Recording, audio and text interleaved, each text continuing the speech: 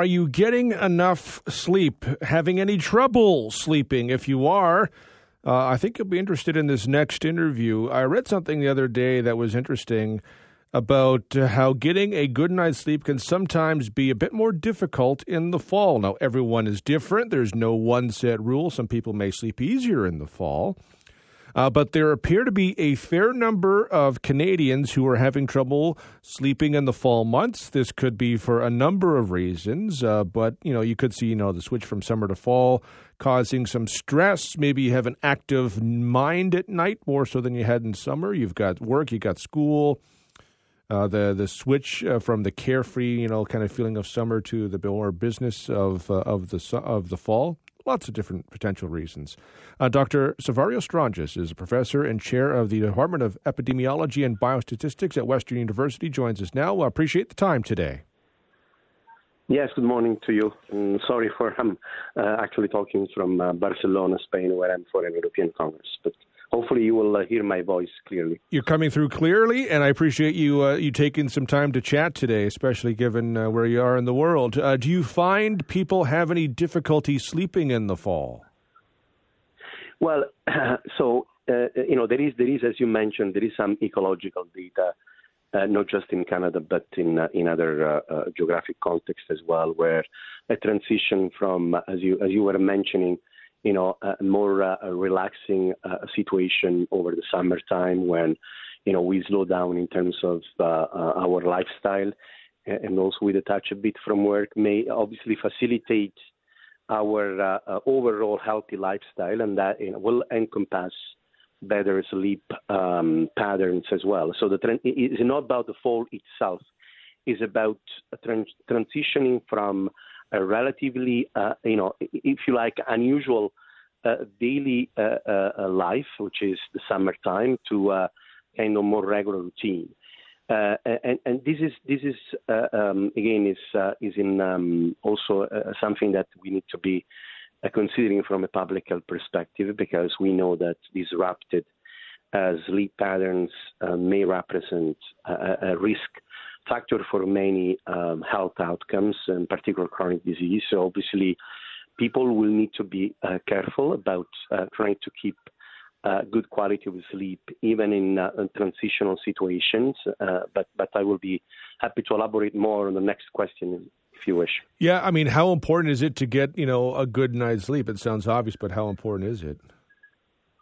Yeah, and I think over the last few years there has been increasing attention, and not just within clinical settings, but also within public health discourse about the importance of sleep as one of the health behaviors which may impact on our health trajectories. Because traditionally we have been focused on diet, smoking, physical activity, sedentary behaviors. But as I was mentioning before, over the last few years there has been growing evidence, not just from population-based studies, but also from clinical and experimental studies, that sleep does represent an additional health behavior which should be incorporated within lifestyle assessment when we're trying to, keep our general health status and well-being and reduce the risk of chronic disease. So many studies around the world have suggested that, for example, sleep deprivation may increase the risk of cardiovascular disease, diabetes, cancer, cognitive decline, may disrupt our immune system. And therefore, we as communities, but also as health professionals, we should pay attention to our sleep habits and to the sleep habits also of our patients. If people are having difficulty sleeping, what can they do to improve? Yeah, so, I think it would be important to discuss your sleep habits if they are of concern to you with a health professional. I would say that the first point of care should be a primary care doctor.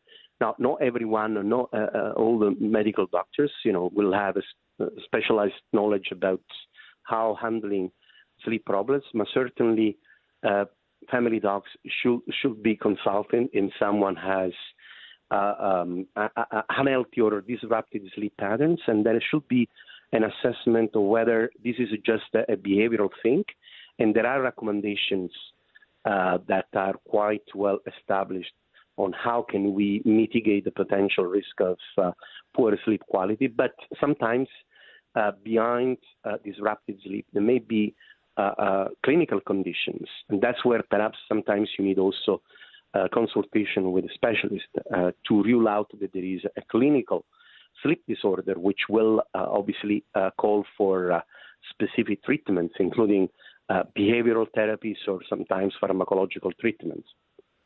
Yeah, I was reading it's important not to self-diagnose if this is a concern for people. Absolutely. And we tend, in the era of social media, we tend to self-diagnose many disease conditions. I think there should be also more emphasis from the health professional side, when as physicians, when we investigate healthy behaviors of our patients or just from the general population, as I mentioned before, we tend to focus on things like smoking, diets, drinking habits, physical activity. Sleep should be part of that routine assessment because we are supposed to spend 1/3 of our lives roughly sleeping, and obviously if there is disruption on that domain of our life, everyone can understand that there will be some health implications coming from poor sleep. And poor sleep, again, may not necessarily be driven by clinical disorder, but can be just part of our hectic lifestyle, which is quite common in current societies. So if you are having difficulties, certainly you can at some point talk to a professional to get some help, but also maybe look at your diet, and because I know a diet does play a big role in a good night's sleep.